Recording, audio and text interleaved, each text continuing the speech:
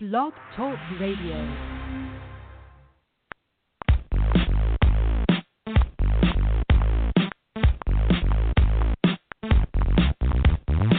It's the GridironStuds show and the promo that's got the flow. Football knowledge from toe to toe with Amo, Calamino, and the other host you already know, Chad Wilson, brings you the show. Dial us up, give us a call. We're waiting here to talk some ball. 347-633-9365 is the number to call. So don't sit around, no time to stall. Giving you football from wall to wall. And now we give you our two hosts, Amo and Chad, with your breakfast toast.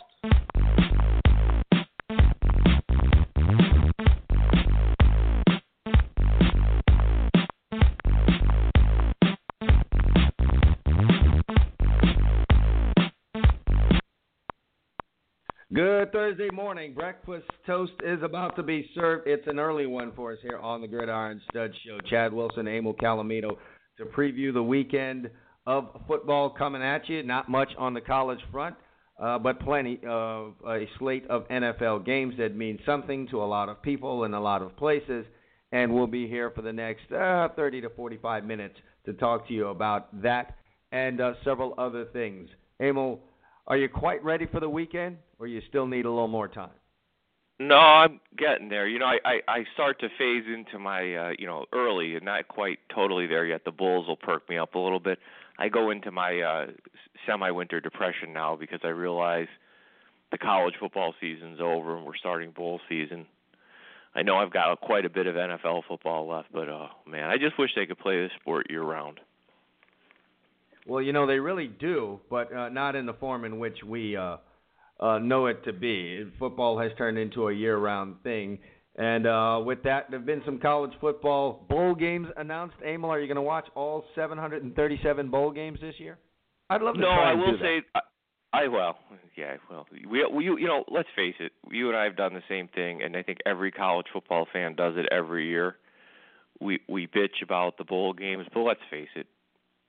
We like them. I mean, by and large, there's probably 8 or 10 games in there that are just total pig slop that I won't watch. But I'll guarantee you I watch a good maybe 75% of them. They did a decent job this year, in my opinion, of coming up with some decent matchups. And Chad and I, every week we do the show, we'll look at bowl games ahead and we'll make some bowl picks. And we have to figure out exactly, you and I, how we're going to do that. Maybe we'll have a different format this year. Try to pick more of the games or however we decide. But there's a lot of them. They start on, let me see here. First one goes off, looks like December 17th, so that's a week this Saturday. Decent game, actually. I mean, Texas, San Antonio, New Mexico isn't a decent game, but Houston, San Diego State is. And there's a couple others that day. I thought they did a good job pairing up some interesting teams in bowl games. I like the Michigan-Florida State game. Believe it or not, I like your son's team's game against Iowa, although that may end in a field goal kicking contest. I think they're actually interesting teams to match up. So I thought they did a pretty good job. Well, you have to admit, going down there, you have to be thinking we might see a lot of field goals. What do you think? Am I wrong? Well, I don't know much about the Iowa field goal kicker, but I do know Florida has a really, really good, it's been one of the bright spots this season. A very, very good place kicker. So if it comes down to that, I like their chances. Well, in my nirvana, we have the 8-team playoff. In lieu of that, 4 is better than 2. I'm going to look at the bright side. It's better to have 4 than 2. I sent you an article yesterday. I know you're busy with the state championship game preparation. Read it when you get a chance. The NCAA president, by the way, is in favor of the 8-team playoff. So now it's just a matter of getting the good old boys who control the purse strings to sign off on it, because in the end, that's always what this is about. People can go on and on. These guys aren't that dumb. They got a lot of PhDs sitting around. If two guys like us on the radio and a couple AP writers can come up with the 8-team playoff idea and the 5 automatic berths, which is what the NCAA president is for, these guys know that will work. They have to figure out how to get their hands on the money the right way.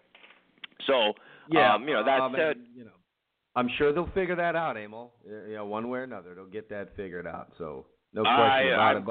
I'm quite sure they'll figure that out. But that said, I think there's some nice matchups to your team. About all this, you do know that, right? 4-game, 14 playoff, 18 playoff, blah blah blah blah blah. Get rankings out of this thing, then we're talking. They shouldn't have.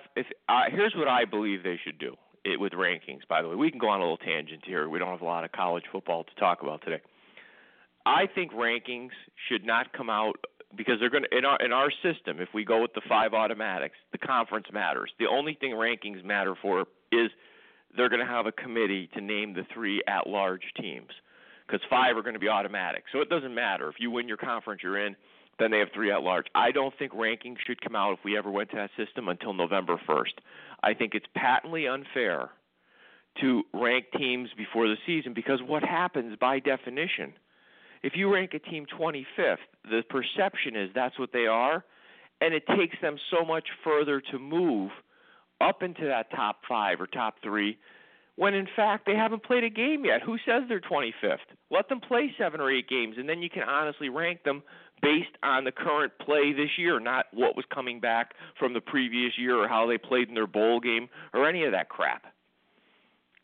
Yeah, well, it'll be interesting to see if that even goes down. For now, we're stuck with this 4-team thing and all of the crying that has come along with it. We're just going to have to deal with it. Everyone's hopping on Ohio State, and, I think that's going to be a little motivation for them as they go through these playoffs. No one thinks they belong there, thinks they should be there, wants them there.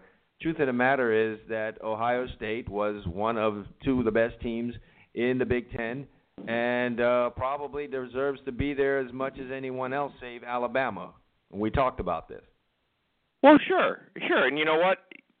Fans up here don't want to hear any part of it. The other best team in the Big Ten based on the complete body of work was Michigan. And again, I'm not saying Penn State is not a legitimate top 10 team based on how they've played. They are. I just think they better all get their heads screwed on straight, the players and the fan base, because if they show up in L.A. on January 2nd worried about the 4-team playoff, they're going to get dragged up and down the Rose Bowl field for 60 minutes. So they just better show up, ready to play, worry about what's in front of you. That's all you can control. Yeah, that might happen anyway, Emil. It just really might. They're going up against a USC team that's hitting on all cylinders. Have you seen the breaking news this morning, Emil? What's that now? The breaking news is Houston has chosen Lane Kiffin. If we're to believe the reports from several outlets, it's that Lane Kiffin is going to be the new head coach at Houston. What are your thoughts on the former USC head man, now head man at Houston? I think if he's going to ever get back to figuring out how to be a good head coach, and he did, let's not, I've killed him making fun of him, but Kiffin did some decent things at USC in terms of long-term program planning. I didn't like the way he managed games with his head in the playbook. To me, that's that's got to change.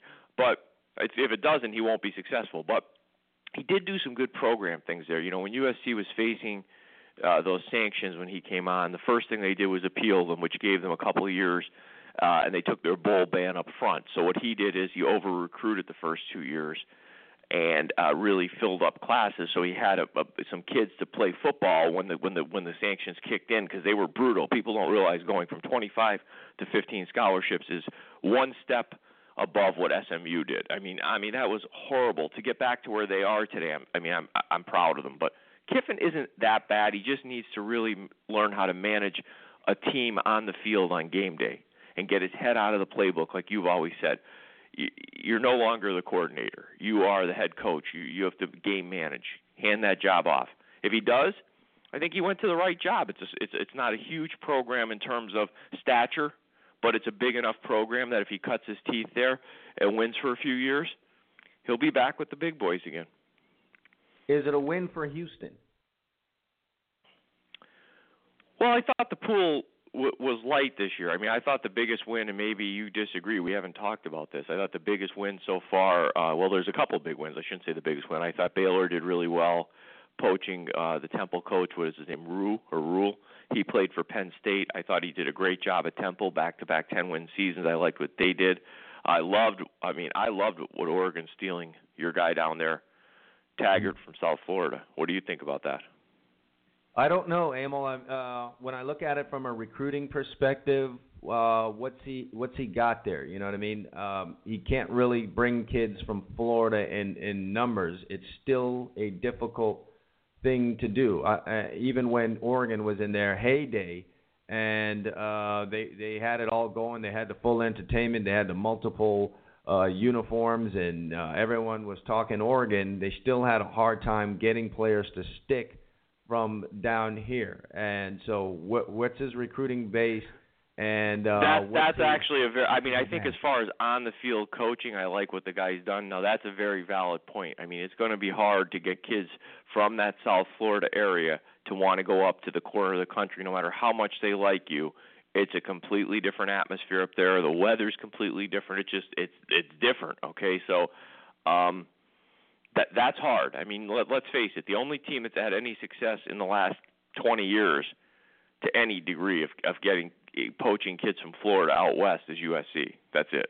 And even then, it's not in large numbers. They've grabbed a guy here and there. So we'll just have to see what he can do recruiting wise.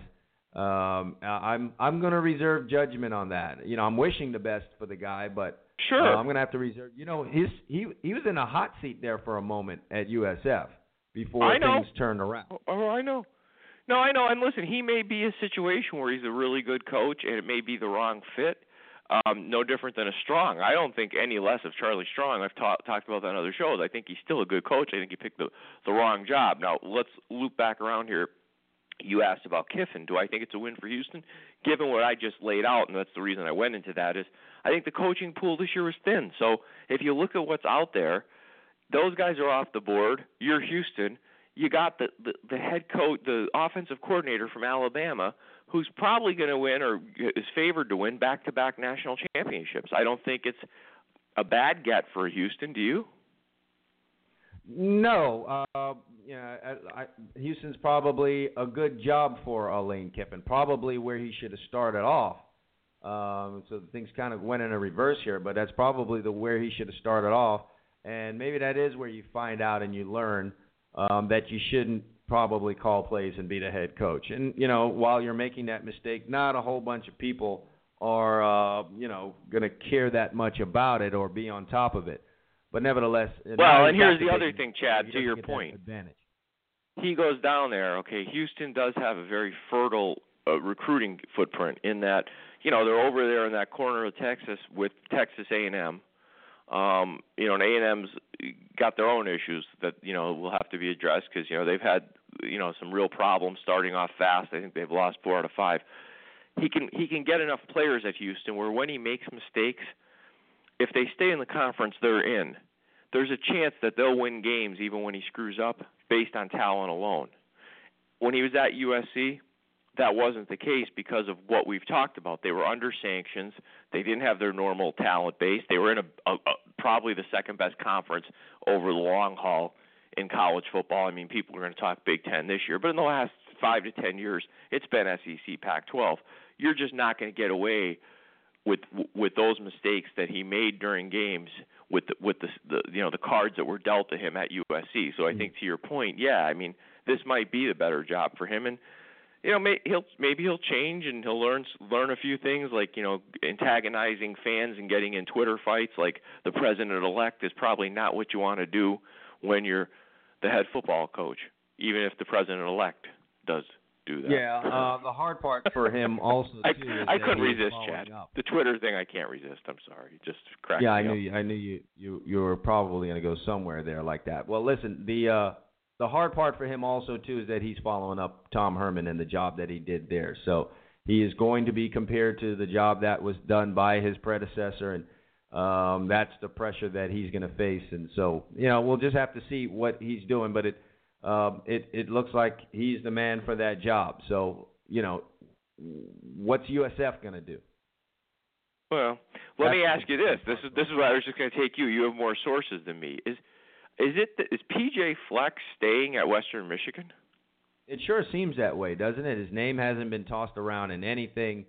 He did say he wanted to focus on the bowl game and finish things out the proper way with Western Michigan before he went about considering other jobs. And that's noble, but in this day and age, it kind of puts you out of the job market. Guys are trying to fill their spots now. So, they're playing on January 2nd, right? They have a January 2nd game against Wisconsin, I think it is, or maybe January 3rd. I don't know the day of the game. But anyway, regardless, it's in early January. it's hard for a program in this day and age to wait. You have signing day 6 weeks after that. I mean, you're going to stand a chance that, I can't a seriously class believe that if he's considering another job, if he's even thinking about doing that he isn't going to be involved in some way, shape, or form in negotiations about said job in between now and January 2nd. Just no way I believe that. Well, let me ask you this: do you think South Florida is enough of a move for him? Because that's a pretty fertile. Yeah, I don't know. Is it sort of lateral? Might be, considering what he's done. Personally, I don't consider it. I don't consider going from the MAC conference out in the frozen tundra, to down to South Florida. I've always felt like South Florida could potentially be a sleeping giant someday. Perhaps. You still are, in terms of getting elite talent, you still have to deal with the big three in this state. So from that standpoint, you may experience some frustration, and you better know what you're doing down here. He has been successful in grabbing players from the state of Florida that should have gone to FAU and FIU. He's done that in years past at Western Michigan. Now it's going to be something in reverse, where you're trying to keep kids from going up north and keep them at USF, the fourth school in the state. Right, or you employ a little bit of a different strategy, and you take your radius out west a little bit into some of the other southern states, and you keep you get a few kids here from Florida, a few kids there. There's enough talent in Louisiana, Alabama, and every place else. I mean, there's if you can coach, like we've always talked about, if you can coach and develop, and you grab quote unquote 3 stars from those areas, you can turn them into 5 stars, because those those high school rating systems are also money-making businesses, so they can't rate every kid in Florida 4 and 5 star in California and Texas, and tell the poor bastard up in Michigan that he's only got a couple of them. They have to pretend that it's evenly distributed throughout the country. Have you seen what the new? Not new, but have you seen what LSU is going to pay their defensive coordinator in 2017? And do you happen to see that? I can only imagine. Give me the number. Lay it on me. Throw it out there for me, Amy.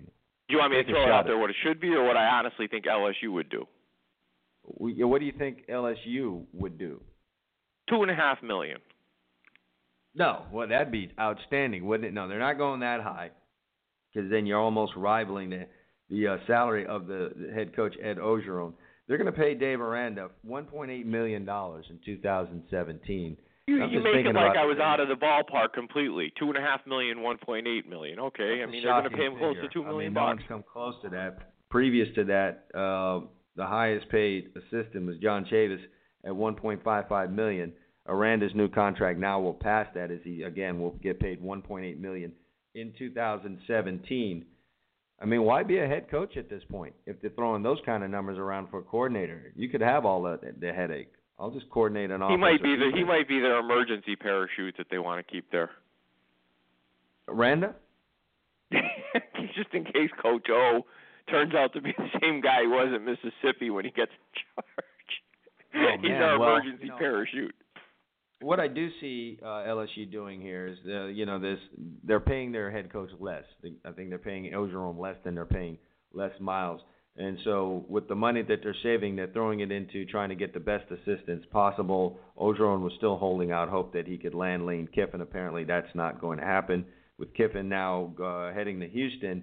But there's still a lot of money out there for an offensive coordinator if he could find someone worth that kind of money. Last year, LSU's pool for assistants was $5.7 million, tops in the country, and it looks like that number is going to be even higher. They're just trying to get put the best staff together around Ogeron, which will certainly help, add to the success or increase his chance of success over, what he was working with at an Ole Miss. Oh yeah, but I never understood the whole notion that all of a sudden he would want to go to LSU just because he's friends with the guy. I mean, what sense does that make in his coaching career? Like, hey, Ed, I love you. You're a great guy. We can get together for dinner a few times a year, but I'm here at Alabama. We usually kick your ass. If I'm going to stay as an offensive coordinator, I'm going to stay at Alabama. Now I know LSU would throw on the honorary title assistant head coach to make it, not a lateral move, but it's essentially a lateral move to a program that right now is a notch below Alabama. Why would he do that? Well, there is this, and you'll hear this from several circles, is that it is no picnic working for Nick Saban, and at a certain point, you just want out of there. Yeah, winning is great, but it'll just wear you down. And only someone like Kirby Smart seemed to be able to stand it for an extended period of time. Most others, they have an expiration date the day they land on Saban's staff. Yeah, well, I believe that. I mean, I think Nick can really, put the screws to a guy. So I could see where that could be a big problem. But yeah, I don't know. I just think Lane, if he was going to move, had to move to a head coaching job, and I think he actually, as far as career planning goes, did himself a solid here. At least he gives himself a fighting chance going to a program like this, where, like you said, he can make a few mistakes. It won't be in the public eye or as bright as it would have been if he was at a major Power 5 conference. But no, I think LSU is doing exactly what you said they're doing. They're trying to surround the guy with some talent, and they'll find somebody. Listen, LSU is a prestigious program. They'll get themselves a very good offensive coordinator, I'm sure, and then Coach O will have the pieces in place, and it'll be his job to manage it. Yeah, absolutely. So we'll keep an eye on that situation and see how it goes. There's some college bowls, and you talked about it, that have been put together, and it's time for us to just, on the surface, talk about some of the better college bowl matchups that are coming around. We'll do that when we come back from this short break. Stay with us. It's the Gridiron Studs Show.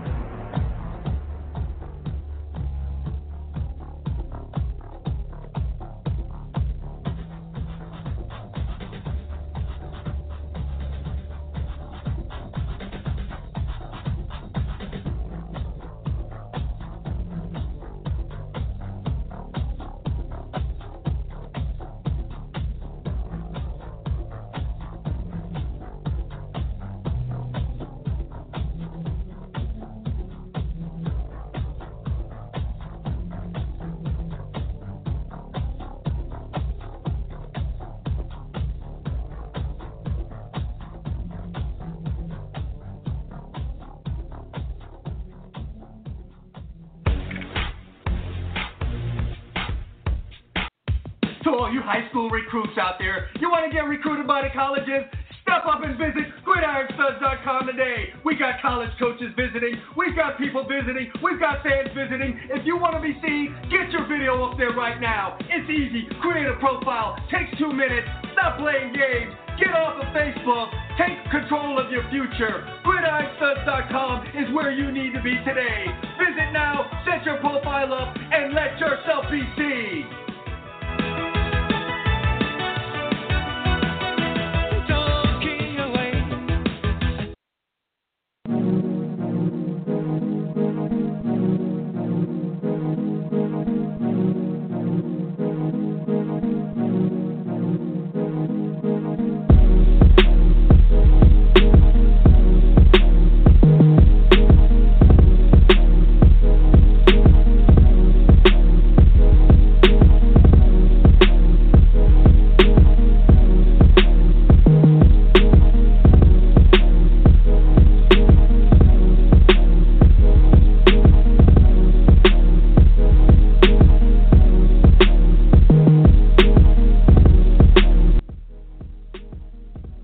We're back here on the Gridiron Studs Show, weekend Football Friday edition of the Gridiron Studs Show. We're doing it on a Thursday because some people have some things to do this weekend, Emil, and on that note, I just want to let everybody know that we're taking off here today, heading up to Orlando to New Camping World Stadium, where we will be playing in the state championship game tomorrow. Class 5A, American Heritage, going to play Ponte Vedra High School. I'm not even sure if I'm saying that right. I've been trying to get it right. Where is that high school out of? St. Augustine, Florida, which is up there, way up there at the top of the state. you happen to be looking at a map, and you're the kind of guy that probably will break one out. But yes, in that area, near Tim Tebow territory.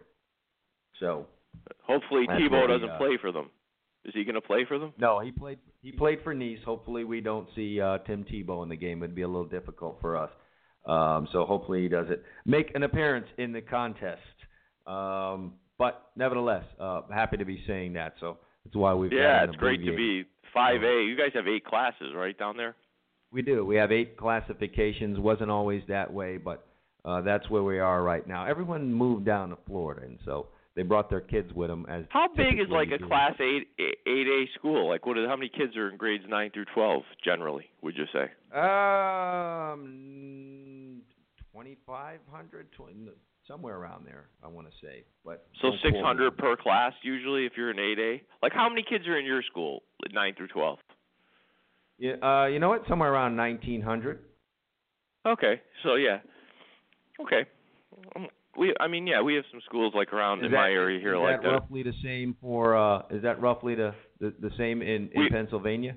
Yeah, we have 6 classes. So like a school near in my town that's the public school is I think they're 4A or 5A right now. I forget 4A I want to say, and they have like maybe 1,400 9 through 12. So yeah, I'm guessing that our 6A schools out in Philly and Pittsburgh are probably comparable to what your 8A schools are. We just have 2 less classes. I guess the ranges are probably wider. I went and looked this up for you, Emil. I went and took a look at this. Class 5A, which we're in, can be anywhere from 1,115 to 1,592 students in grades 9 through 12. In Class 8A, it's 2,300 roughly to 4,492. And there's a school here called Cypress Bay where they do reach that top number right there. Can you imagine that? 40. Well, yeah, it's a small college at that point. Lunchtime must right? be great. What's that? Well, it's a small college, 4,492 students. I mean, that's a Division III university as far as size of school. When I hear that kind of number for a high school, 2 things come to mind: lunchtime and then pick up and drop off. Got to be an amazing event. Don't be in a hurry anyway. Yeah.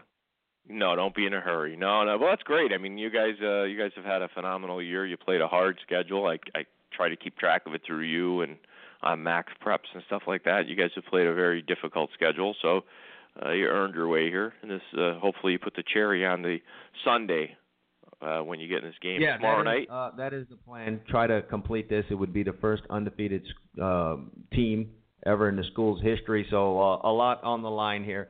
American Heritage has won 2 of the last 3 state championships in Class 5A. We didn't make it last year, but we're back again, and hopefully, we can seal the deal. All right, let's talk about some college football and some bowl games that are coming up. You did mention that these things get started on, you said the 17th. The 17th, the game I'm kind of interested in, and I'm going to have to handicap this when we get closer to making our picks for some of these games. But on the surface, that Houston-San Diego State game kind of looks like an effort game to me. I just can't imagine Houston going to Las Vegas for the Las Vegas Bowl and giving a damn when they just lost their coach, and San Diego State's ability to run the football on the surface unless I find something else. I mean, boy, man, San Diego State getting points in that game looks interesting to me.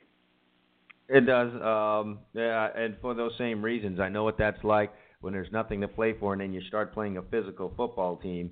Your desire to play the game can evaporate rather quickly. Looking at some of these other games, Appalachian State versus Toledo. Now, I want to have 1 year, and I did this year. Doesn't look like it's going to be it. Maybe next year, but I do want to have a year where I watch every last one of these bowl games. At least get a quarter or a half out of each one of these bowl games. Granted, some of these things get out of control pretty fast, and it's difficult to watch. So but that's a pretty good game. I mean, you're not saying that tongue in cheek, are you? That's a pretty good game. I mean, I know it doesn't have the not in the direction of this particular game, but a game like this, when you're talking about in terms of the reputation, shall I say? Probably not the proper word to use there, but. These aren't 2 big names. Name cachet. This game doesn't have name cachet. They don't have the name cachet, and if this game gets out of hand, and it's a 21-point lead for anyone, difficult to watch App State and Toledo when that happens. So I think this has the potential to be a sleeper of a good game. I mean, you got 2 9-3 teams come in here.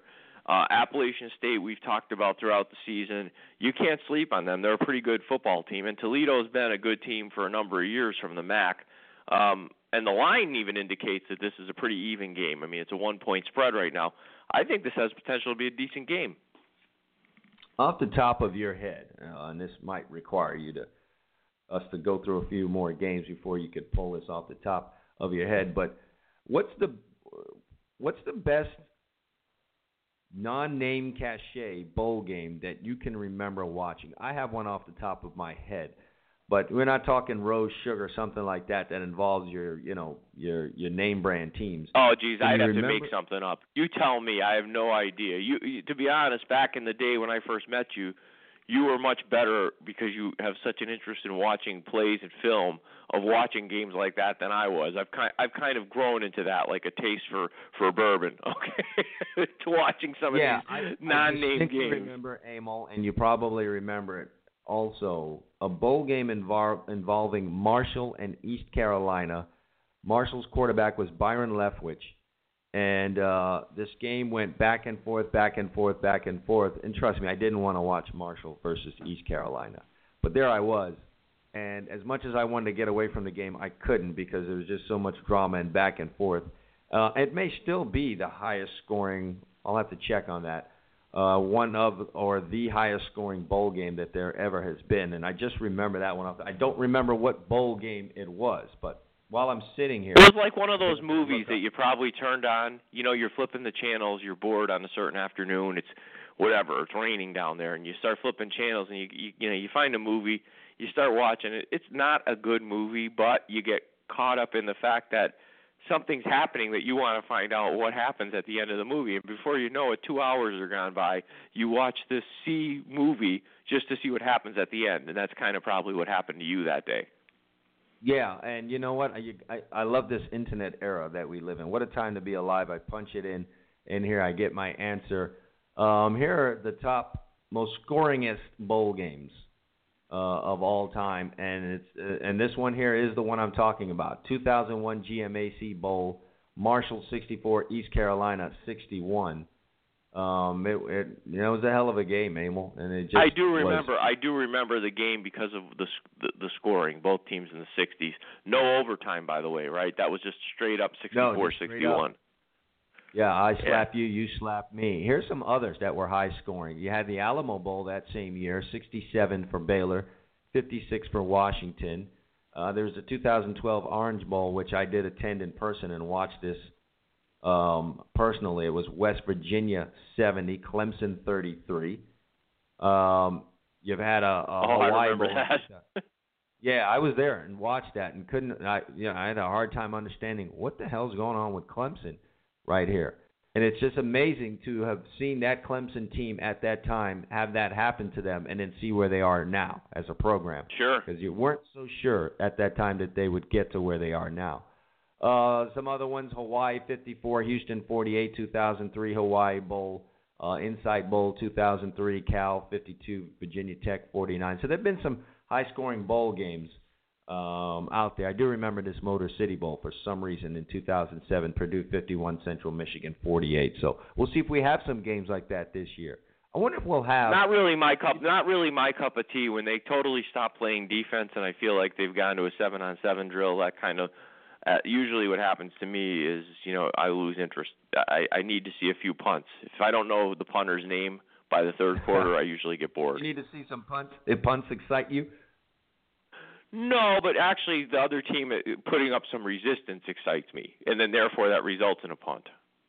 These early bowl games that don't have much tied into it, it's very difficult for defense to take center stage. I think it's just all about points and entertainment, and I think you can expect that again this year. There'll be a lot of high-scoring games early on in the bowl season, and a guy like yourself will just have to stomach it.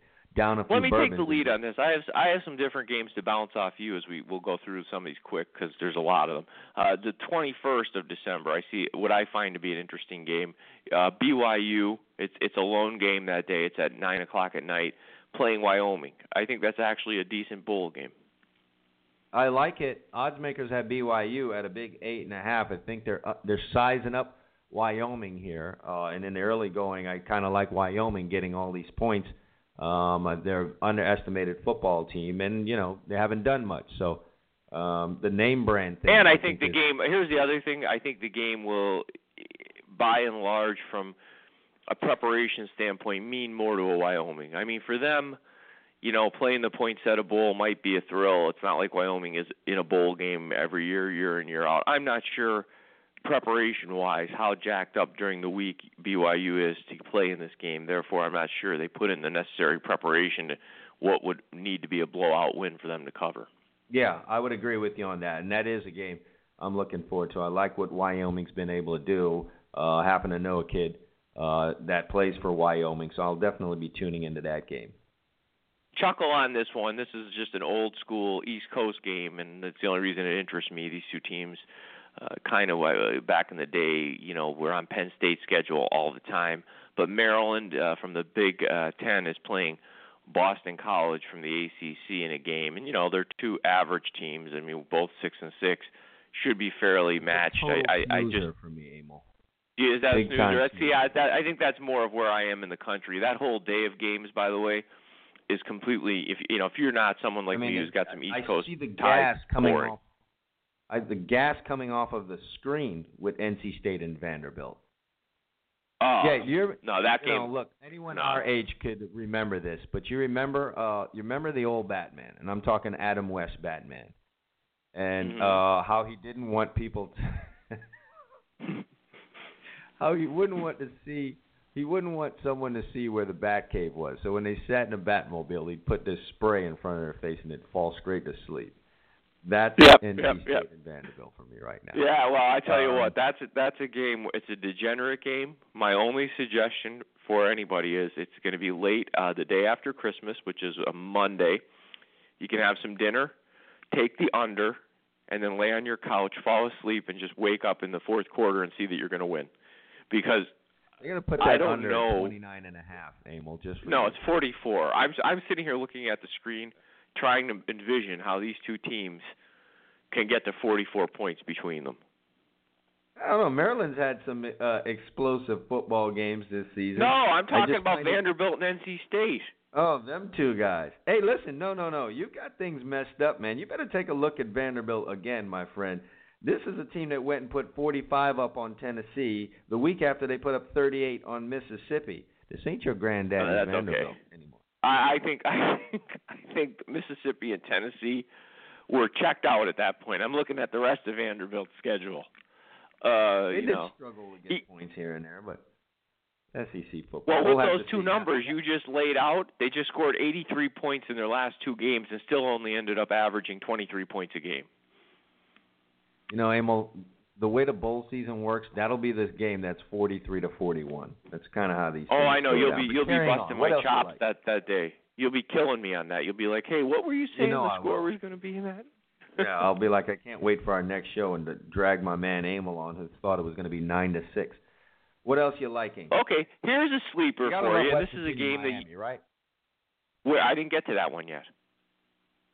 Well, move it along here, my friend.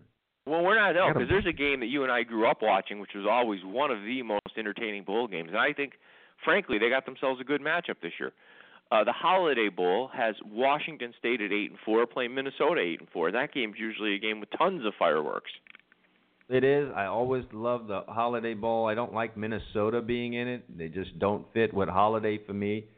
But anytime you can get Mike Leach in a bowl game where things just don't matter, you just don't know what you're going to get. This guy will go for it on 4th and 20 from his own 5. And he'll just do quirky things that will entertain you. I think that's a game, if you're doing nothing that night, that's probably one to circle if you're just a football fan. I bet you that's a decent ball game. Seriously. Yeah, we'll just have to see about that. Like I said, Mike Leach will entertain us. They've got a 10-15 start time on a bowl game, Emil. Did you see that? Boise State and Baylor?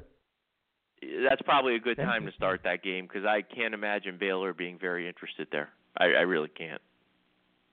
No, and they're a 7.5-point underdog. They've fallen so far. All right, let's keep sliding along on these. Okay, let's go down, and then the next day presents us with a couple decent games. One is in Yankee Stadium. They started this a few years ago, the Pinstripe Bowl. On December 28th, there's a chance you can have rain. There's a chance you can have snow. There's a chance it could be 50 and sunny. You just don't know this part of the country that time of the year. You've got Pitt, who owns wins over Penn State and Clemson, 2 top 5 teams right now, playing Northwestern, who is just always a giant pain in the ass because they're prepared usually and they play hard. Yeah, and I kind of like that matchup. Pitt's done some good things this season. I think it's a bowl game that they're gonna play hard in, have an interest in doing. They're trying to build a program there. They want some momentum into the next year, and then Northwestern, you just never know what you're gonna get. This 6-6 is a disappointment given the hype Northwestern had going into the season, but I too think they'll play hard in this bowl game. So it's always great when you get two teams that care about this bowl game, and I think that's what you have here. Yes, I do. And then the next one's very interesting to me, and actually was one of the, as you were saying before, these two programs have name cachet, but one of the, let's say, off-brand bowl games where I think it could turn out to be a very interesting game is the Russell Athletic Bowl. Pits your Miami Hurricanes, who are early listed as a 3.5-point favorite right now, against the West Virginia Mountaineers, who are 10-2. Definitely a matchup that I like. There's much speculation about who Miami would have. I don't understand why the Hurricanes aren't ranked at 8-4. I don't know what the deal is there, but that it is what it is. But West Virginia comes in with a high-powered offense, as they always do, and they were one of the few teams in the Big 12 that played some kind of defense, so they have a decent balance there. It's going to be a good challenge for the Hurricanes. I'm anxious to see that defense against that offense, and I do like the way the Canes closed out the season. Talk about evenly distributed season. You go 4-0, then you end up 4-4, then you end up 8-4. So I want to see if the momentum that the Canes had finishing out the season can be carried into the bowl game, because for a program like this, where we are right now at the University of Miami, bowl wins mean something, and carrying that into the next season means something. So you're going to get the best of Miami. Well, I'm going to say something here. I think in this particular matchup, first of all, this draws you back to your days in the Big East, right? Miami, West Virginia. Sure. It was an annual thing to play West Virginia. I think Miami will really play this game well. They understand, as you just said.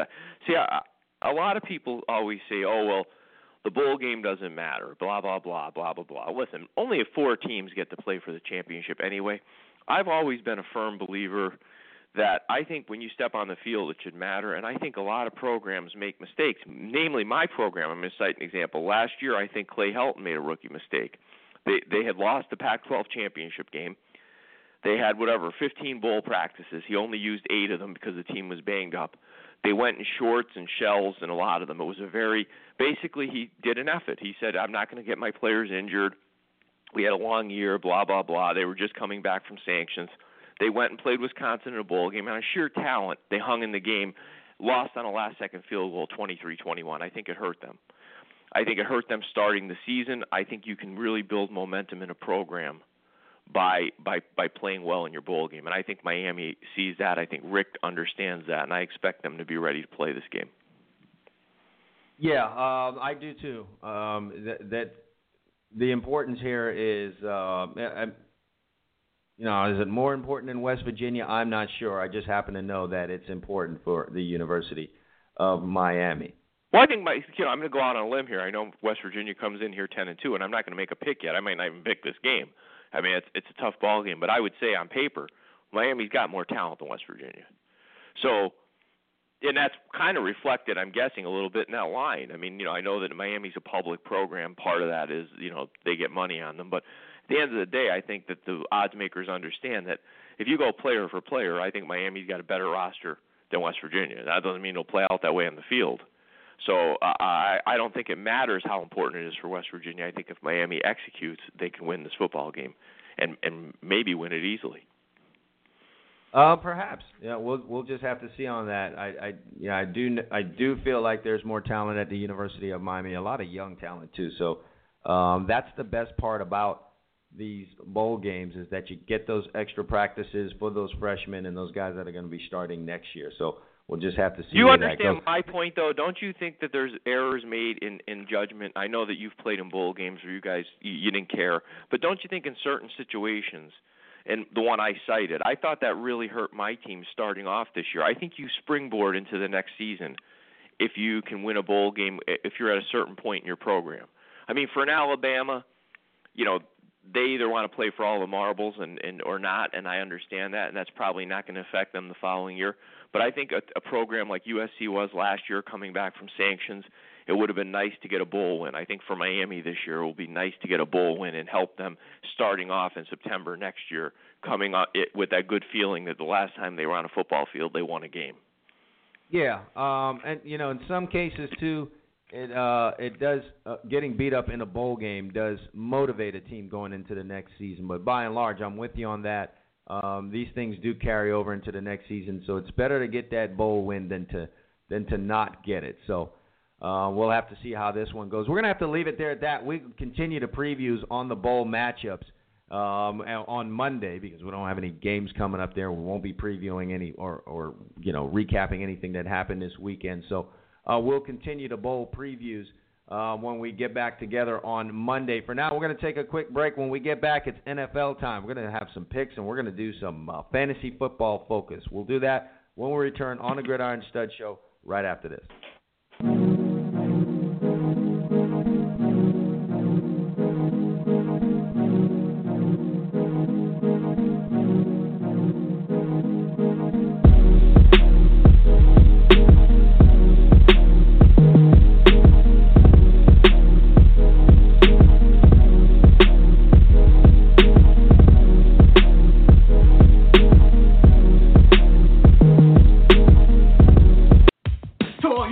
Recruits out there. You want to get recruited by the colleges?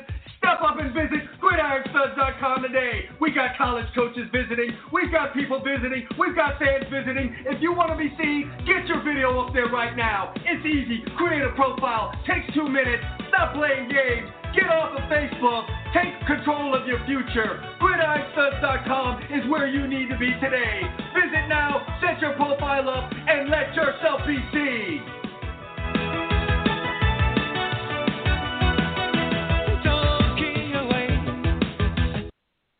All right, folks, it's that time of year. Now is the time to get free health insurance for you and your loved ones. Primary Care Insurance is now enrolling individuals into their Obamacare insurance plans. So call today, 954-278-8696. That's correct, free health insurance. Obamacare is now available from November 1st to January 31st, so it's urgent that you call 954-278-8696. Tell them you heard it on the Gridiron Stud Show. Open enrollment only comes once a year. This means that the government is willing to pay for your health insurance needs. So don't miss out on your opportunity. The time to get free health insurance for you and your family is now. Please call 954-278-8696 or visit their website, OptimumNationalInsurance.com. That's OptimumNationalInsurance.com. All right, full slate of NFL games this weekend. Starting off tonight, Emil. Night match. This is a big one. They've been doing. This is probably the biggest game of the weekend. It happens to be tonight. It's the biggest game of the weekend.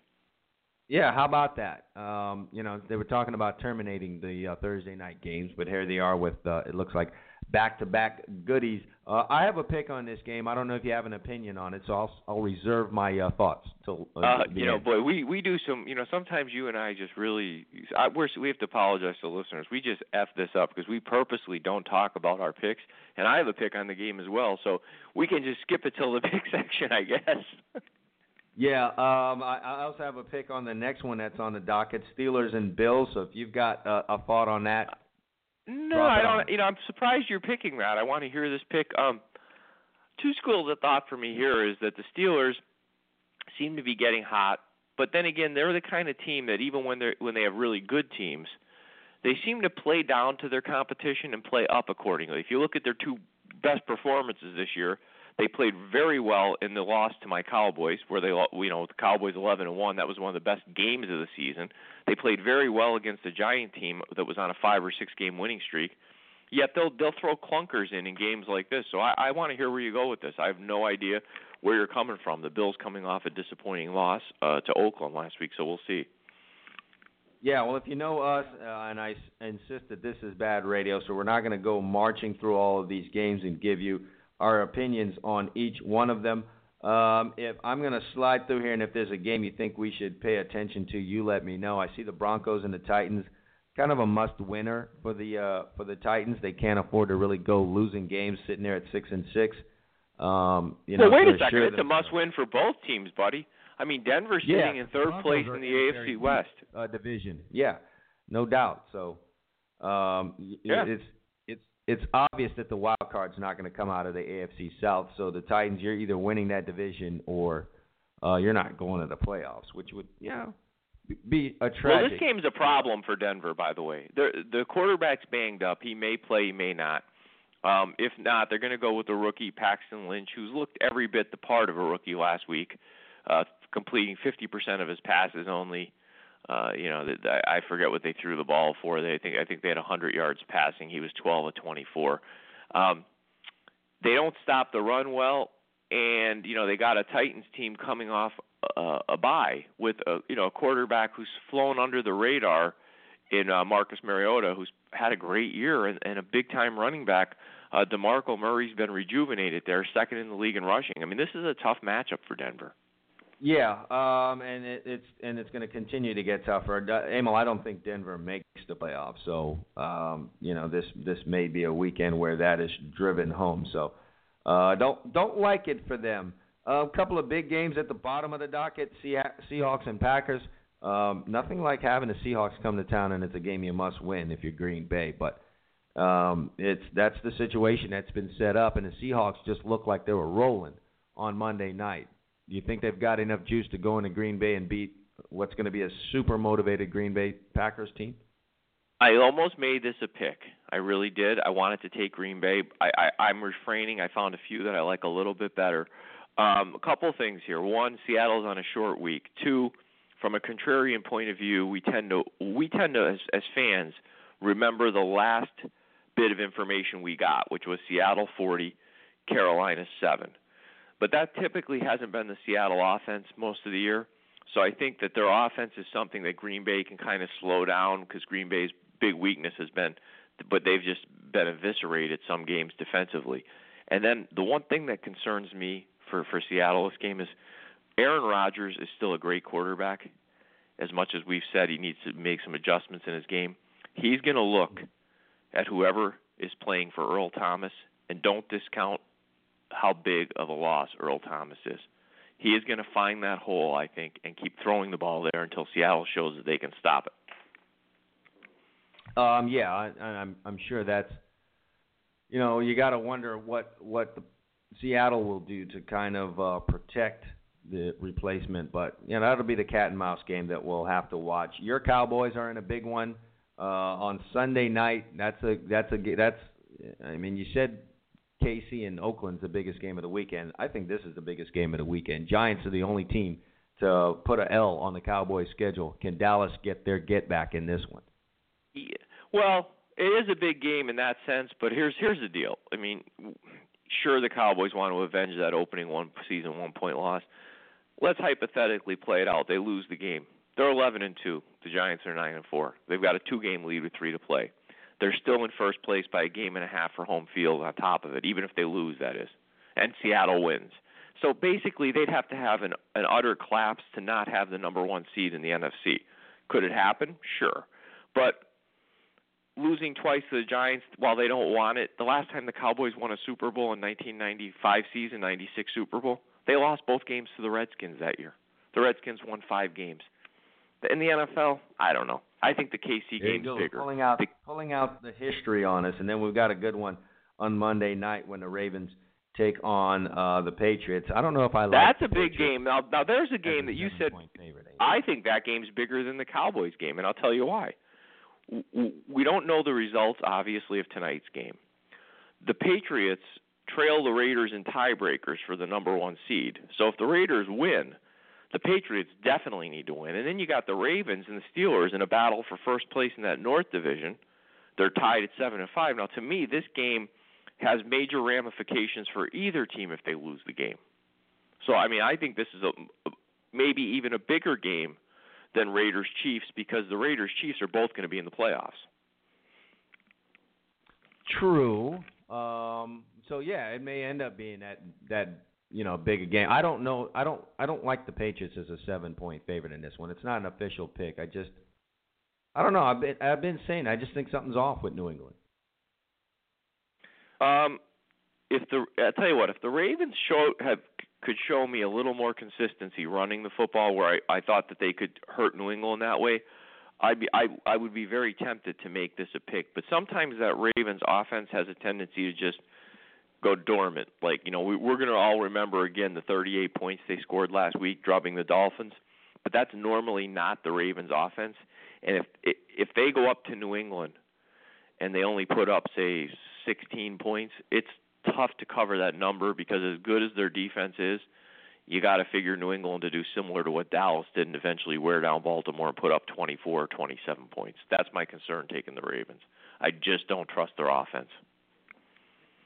Yeah, well, I certainly hear you on that. So we've got a number of really good games coming up on our this weekend that we have here. So, between the Ravens and Patriots, Cowboys and Giants, and Seahawks and Packers, you got some good stuff coming your way here. Redskins and Eagles, somebody's going to be done. Well, I think the Eagles are done. They're finished. The Eagles are toast. And I don't know what you're looking at, but right now I can't get a line on the site I'm on for this game. I don't know if there's an injury that I'm unaware of at this point. Assuming Kirk Cousins is not the injured person, which I don't think he is, I don't see the Redskins losing this game. I think the Eagles might be toast. I think Carson Wentz is really starting to come back to earth as a rookie. You're seeing him make the rookie mistakes. The throwing motion has been questioned. It's very long. It takes him a long time to uncork that thing. Teams are catching up on that stuff. I just don't see the Redskins losing this game. It's a must-win for them. Yeah, on that note, let's slide over to the fantasy, and we'll save the picks for the end. But let's slide on over to the Fantasy Football Focus, sponsored by FanDuel. Folks, if you haven't head over to FanDuel right now and opened up yourself an account with Daily Fantasy Sports, what are you waiting on? It's right there for you. It doesn't cost you much to get into these games. $1 could bring you back $10,000. How about that? You folks that keep playing the lotto, hoping for the $8 million. Good luck with that one. Let me know if it ever happens for you. But over there at FanDuel, a little bit can turn into a lot, and you can take your knowledge of sports and the NFL in general, because we're all geniuses out there, aren't we? When it comes to the NFL, Emil, aren't we all geniuses? So, you can take We your are all genius. geniuses. We're all geniuses until they kick it off on Sunday. Especially on Monday morning, right? Have you seen more geniuses than on Monday morning? No, we're all geniuses once they play the games. It just seems that when the NFL is very difficult, we always talk about that. It's so hard. Take your Thursday and Friday genius and take it over to FanDuel.com.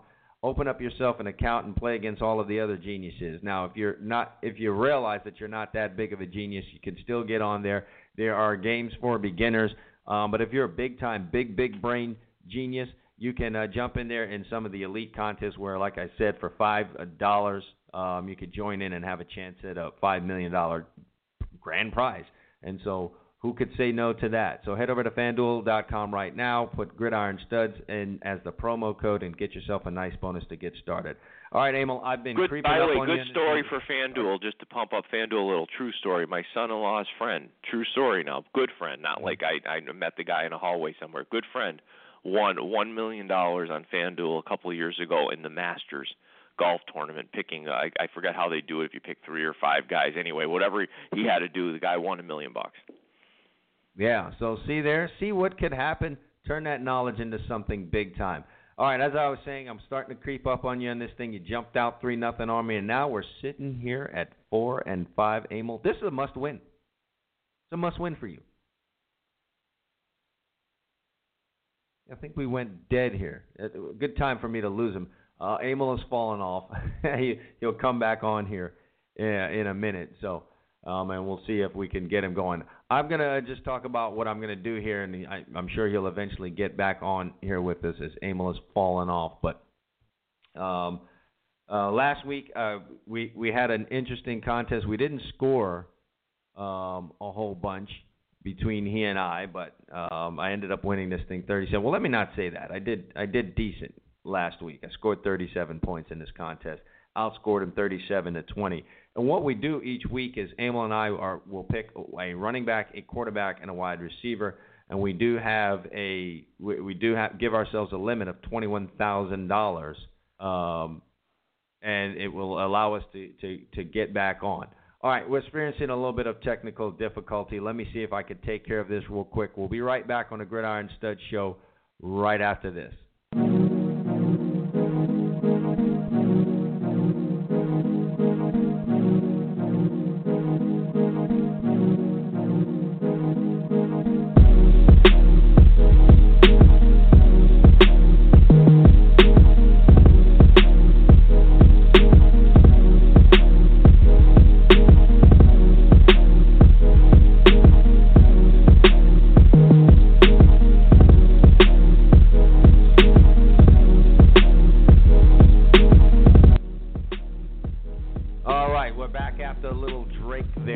You back on, Emil?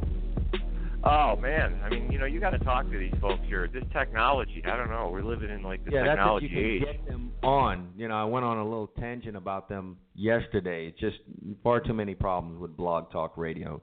I am actively looking for another platform for our great show here. All right, nevertheless, I gave the folks the rundown as to how this thing works. Each one of us are going to pick 3 players, a quarterback, a running back, wide receiver. $21,000 is our limit. And we are using the salaries as they are shown on FanDuel.com. Why don't you go first? Why don't we go player for player? You go, and then I go, and we'll just do it like that. Okay. Well, my quarterback this week, again, within the platform here, I'm trying to fit them under the cap. I'm gonna sneak in Jameis Winston from Tampa Bay. They come home. The Bucs have been on an incredible run, slowly, surely, and he's turning them into winners. They've won 4 games in a row quietly. Some NFL fans don't realize that. And to town come the New Orleans Saints, allowing a ton of passing yards and 28 points a game. That seems like a good formula for Jameis to throw 2-3 touchdown passes, 250, 300 yards, and get some big points for me. So I'm in a roll with Jameis Winston, Tampa Bay Buccaneers quarterback. Yeah, he's been pretty consistent. I don't think folks really realize that, but at 7-5, he's been the one that spearheaded. He's been using the great ability that he has to be a leader. There were all sorts of questions about him coming into the league, but he's been nothing short of a great leader for them. He and Marcus Mariota are really playing very, very well right now. And the reason I bring them both up is they are part of that same class. So doing a good job there. My quarterback this week is going to be Kirk Cousins. Washington is fighting for their playoff lives. They're coming off of the loss against the Arizona Cardinals, an inexplicable loss to the Arizona Cardinals. And they're playing a Philadelphia Eagles team that, as we both agreed, is probably done. This is a great spot for Washington to play big, and if they're going to play big, I think Kirk Cousins has to be a big part of that. So I'm going to go with Kirk Cousins to get the ball around and get some points put up and get some yardage, and I think it'll be a big weekend for Kirk Cousins. Oh, that makes sense. A good pick there. Good pick. Now, this is where it gets tricky, fitting in all these guys under the cap. So I have to look for a running back, and I'm going to roll with the Detroit Lions, Theo Riddick. He's scoring about 13, 14 points a game for a season. I think they're going to give him the ball. I think they're actually going to, feed him a little bit. The Bears are coming to town. The Bears really don't seem like they're going to be that interested. They got their win for the month last week against San Francisco in a game that probably, I don't know, if anybody watched that, you definitely need help. You're a degenerate. I'm rolling with Riddick. I think he's going to go off this week, catch a few balls, score a touchdown or two, and I'm only paying $6,300 for him, which in terms of running backs, that's probably not too much. Yeah, I went through the running back choices this week, and I wasn't too enamored. If you want Johnson from Arizona, you're going to pay through the nose, and I think he's getting to the point where it's probably costing too much. That's $9,700. Le'Veon Bell's always going to cost you a pretty penny at $9,000. Can't really go picking Le'Veon Bell with the kind of restrictions that we have. I love Ezekiel Elliott, but the New York Giants, I think could end up being a tough game, and you're going to pay $8,500 for him.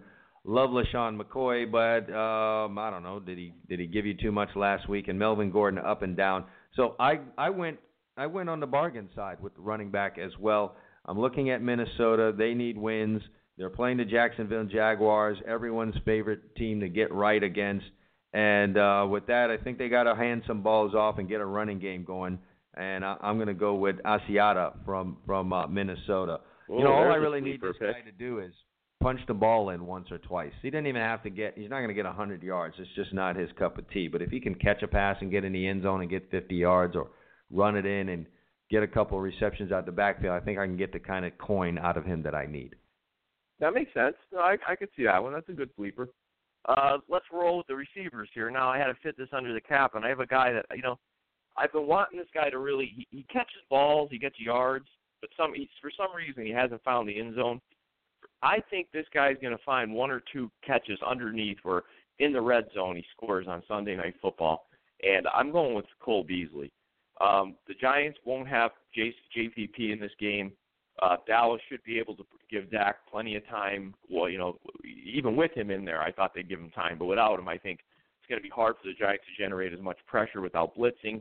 If they do blitz, I see the Giants focusing on a guy like Des Bryant and leaving this guy one-on-one in that slot where he catches those little 8-yard passes and turns them into 15- and 20-yard gains. So I'm going to go with Cole Beasley. Yeah, he's always an exciting pick to make because he might go off. You just never really know what's going to happen with Cole Beasley. So I think a lot of focus will be on Dez and the higher named targets for the Cowboys. And there is an opportunity for Beasley to get loose there. I'm going with T.Y. Hilton. This is a divisional game this week against the Texans. Last time these two met in October, he was held to 3 receptions in the game. I am fairly certain that a big part of Indianapolis's game plan in this divisional game is that they've got to find a way to get T.Y. loose. I just don't remember too many times where the Texans have been able to hold down T.Y. Hilton twice in the same season. So, I'm liking him in this game because just simply off of what happened in the first meeting between these two. So he had a mere 3 receptions for 49 yards in the first contest. Last year, they held him to 3 receptions. I mean, you think about Tennessee, if you look at this game with Houston, I mean, Luck got hot against the Jets this week, but he's been ready to go off. I mean, all year it seems like Luck's just been a little bit off. And Monday night, I mean, granted it was the Jets. He looked really good. This is a big game for them. And you got to think he's going to be looking for his favorite target. So I like where you're coming from there. I mean, T.Y. Hilton's kind of his guy there. So. Yeah. So we'll hopefully that works out for me, for us, and see if I can creep up on you and tie this whole thing up and bring a little drama to it. All right.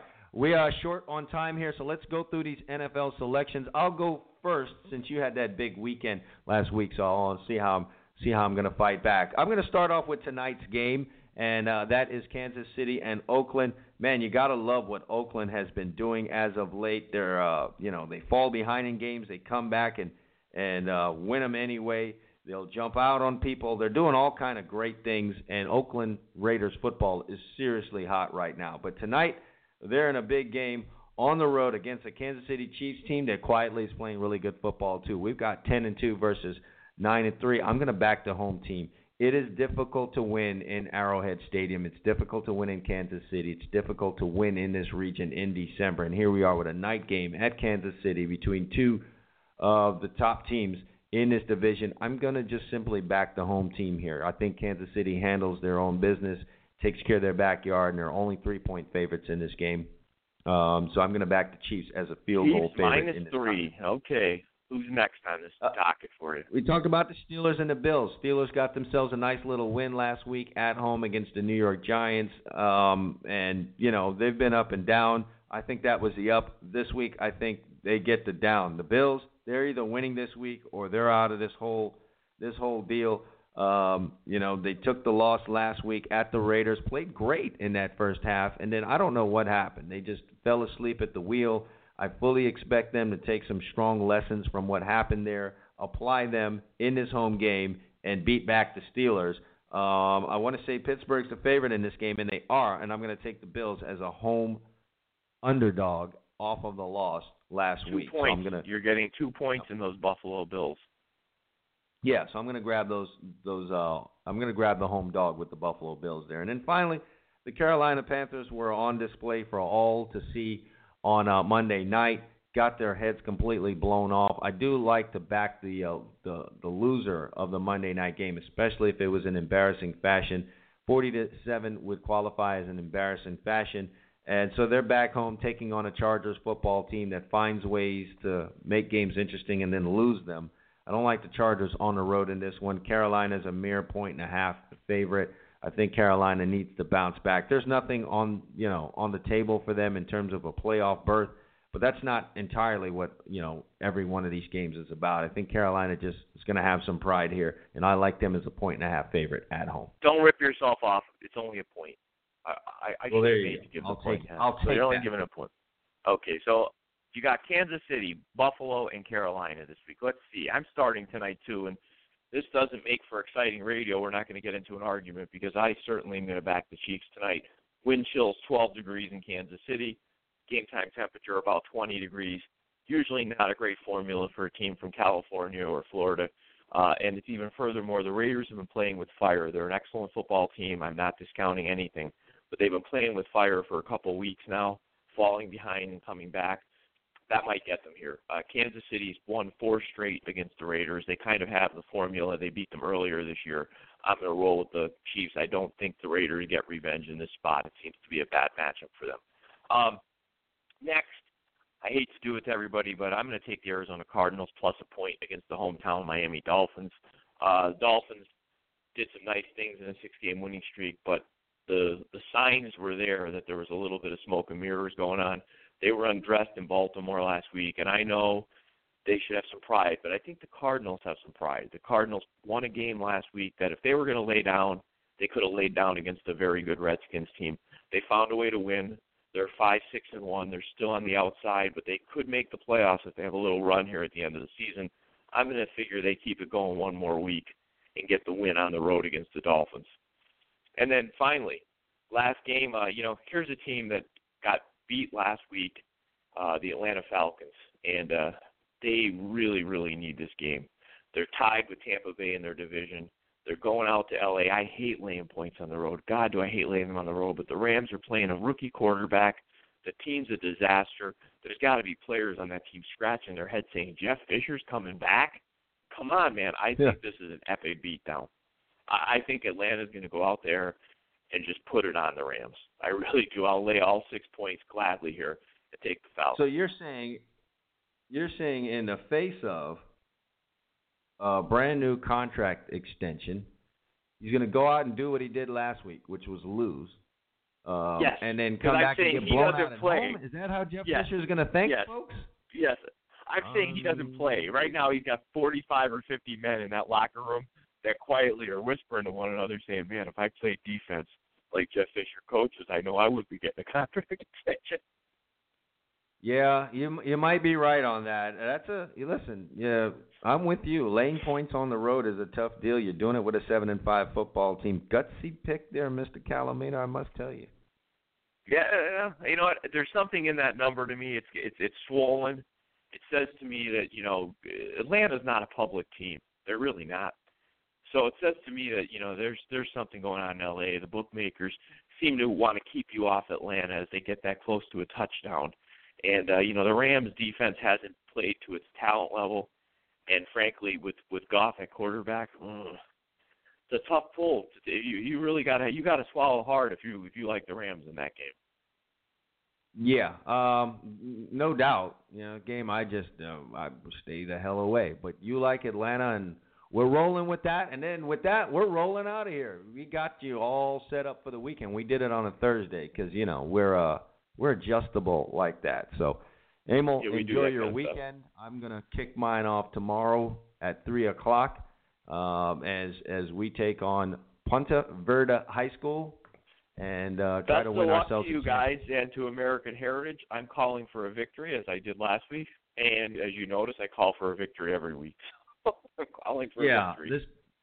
This better be better than the picks you've been laying down this weekend. You understand? This year, this season. You better not, Hey, I'm hot, man. I'm hot. I was 5-1 last weekend, and I got your game right in the semifinals, so leave me alone. You did. You did absolutely do that. So I appreciate you backing us here with your handicapping pick of American Heritage versus Punta Verde. I don't think there was any other way for you to go on this broadcast because I quickly would have cut you off.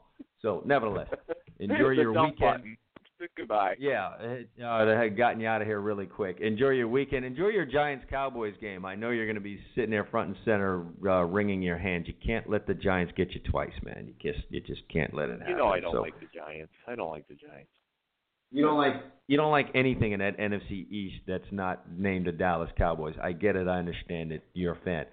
All right, we're out of here. Enjoy your weekend. We're back on Monday making sense of it all. We want to thank you all for listening to the Gridiron Stud Show. Even though Blog Talk Radio plays a lot of games with us, we thank you for hanging in there and listening to us and making us a featured show on blogtalkradio.com. Thank you very much. Enjoy your weekend. We'll see you guys on Monday.